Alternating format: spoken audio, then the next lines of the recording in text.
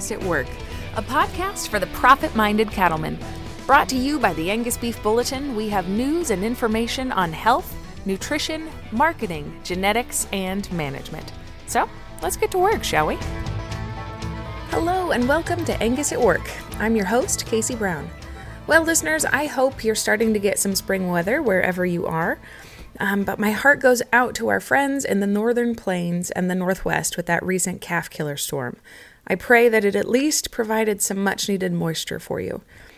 Around here in northwest Missouri, we're getting some, let's call it sporadic spring weather. And with that, we're finally seeing some green pop up into the pastures. As my family drives around, I see a lot of these really pretty purple little flowers. Now, the practical side of my brain knows these are weeds, but do I know what kind of weeds? No. I was not blessed with agronomic identification skills. However, that's one of the joys of getting to talk to very smart people who do know what weeds look like and why you should be scouting them in your pastures now. So I sat down with Jeff Clark from Corteva AgriScience, and he gave some great information on how pasture management affects your cattle and what we can do now about toxic weeds. So let's dig in. We're coming to you from the Cattle Industry Convention here in Houston, Texas, which we are a lot warmer than most of the country right now, which is pretty nice. I am joined today by Jeff Clark with Corteva. We're going to talk about pasture management. Hello, welcome to the podcast. Thanks for joining me. Yeah, thanks for having me. Jeff, tell us a little bit about your background in the beef industry. So I was born and raised in Texas, so I'm a Texas native on a cattle operation. It was I would be considered a fourth generation. Sadly, we end up dispersing, but we still run cattle today, me and my wife, in West Virginia, where she is a third generation rancher as well. So we run commercial cow-calf operation, few stockers, and so been in the cow business for all my life.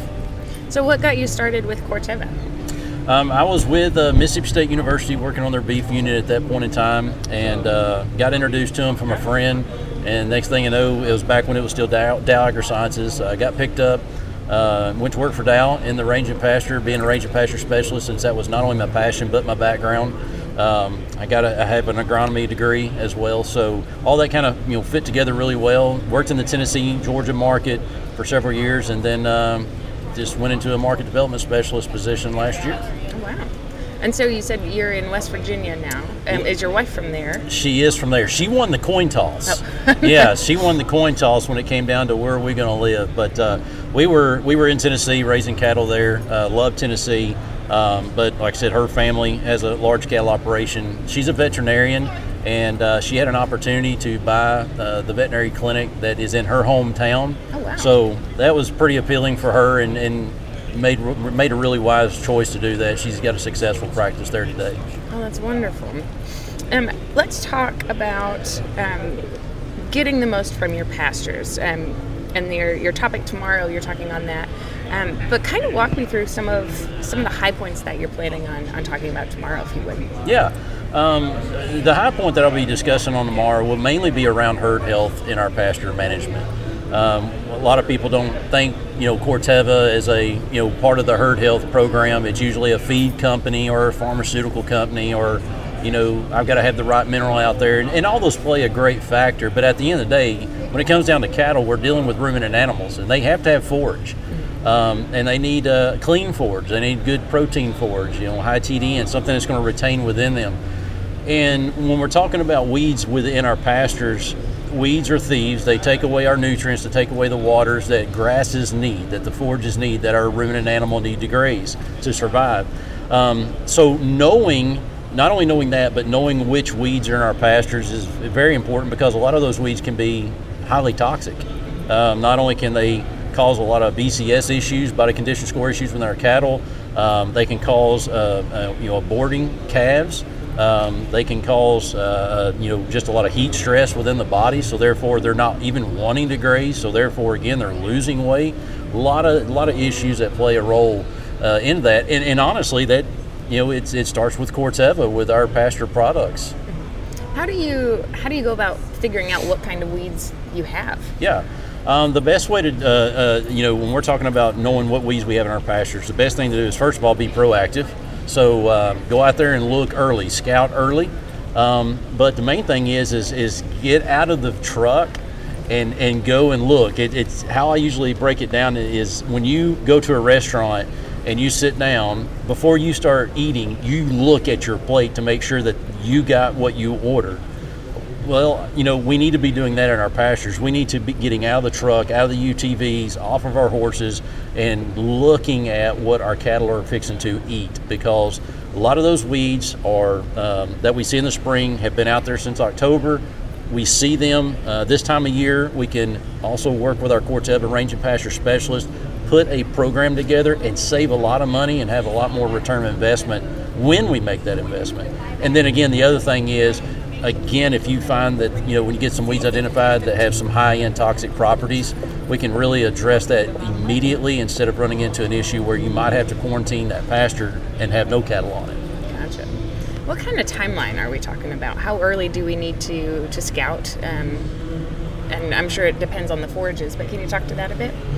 If we're talking about a timeline on when we should start scouting for weeds, I always say you can't start early enough. So if you have a problem in the springtime, when we're starting to, a spring calf, or when we're starting to turn out some calves on green grass, and you know that you've got a spring weed issue or you've had that in the past, and I would say we need to start around that October time period, because a lot of our annual, perennial, and biennial weeds that we see in the spring months, and I'm saying March, April, May, they're germinated and they're out there in October. They're small, except for a thistle. Of course, you've got the rosette. But things like buttercup that we see, that are really prevalent in majority of the grazing area of the United States, it's the size of a thumbnail, come October. And it lays that way until it does develop out through the spring, until it puts out its nice little yellow flowers around that April, May time period. So if we can start early, we can identify these weeds by using a Corteva range and pasture specialist, put a plan together, use lower rates of our herbicide, therefore you're saving a ton of money, and then we're increasing that dry matter forage, which at that point in time, you are increasing not only your herd size if you want to, but your grazing days, which then eliminates having to use so much hay or supplemental feed. Which is so important, especially as input costs are skyrocketing.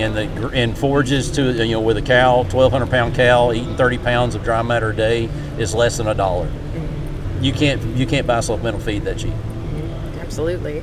Can you talk to me a little bit more about herd health and how so much of that is affected by what they're eating and by our forages? Yeah, absolutely. So when we're talking about herd health, which I'll be talking about tomorrow, there's three things I'm going to be positioning. Number one, there's toxic weeds. So you take Perilla mint, something that is an annual weed. It's a summer annual weed. It pops up in majority of the U.S. It takes very little for calves, which calves are like kids. They're really nosy. They like to get into everything to ingest. And here's the thing: there is no cure for it. By the time you show symptoms and signs, it's already too late, which is basically 45 minutes after consumption. So we want to make sure that we're getting that weed identified, because that grows in our grazing pastures and our hay fields. And when we get that identified, we can put a plan together to get that immediately out of the way, so that we don't have anything that would be really toxic to our calves and even our cattle, but mainly our calves, and kill them. And we're talking about easy up to $1 million in loss a year. Just with Perilla mint issues. But then you've also got not only toxic weeds, but you also have toxic forages. And, when you talk to someone about toxic forages, they're kind of like, my gosh, how can a forage be toxic? But you start talking about like Johnson grass, or you start talking about, fescue. Fescue would be the number one. It costs the cattle industry $1 billion a year just in fescue toxicity. And it's where the cattle go out and they graze the seed of fescue, which is a very good forage, but if you don't manage it, it becomes basically a toxic forage. And that's where you can run into BCS drop and score. You can run into pregnancy issues. Even bulls have a semen drop because of the increase of the body temperature up to 106 degrees, and many other things. But it's getting those weeds and forages, but also parasites. When we're talking about stomach worms and stuff, all that plays into a fact of grazing. Mm-hmm. So if we can have folks understand that, honestly, your herd health protocol starts with grazing, they will be so much ahead of the curve. They'll have the forages there that they need that are going to produce good protein, good TDN. It's going to slick those cows off. The cows are going to get fuller quicker because they've met their protein intake. They're going to lay around, chew their cud. They're not going to expenditure that energy, and that's another problem if you don't have good protein in your forages. But then again, it runs all the way down into stomach worms and stuff like that. The parasites that really cause issue, and maybe you have to use too much dewormer.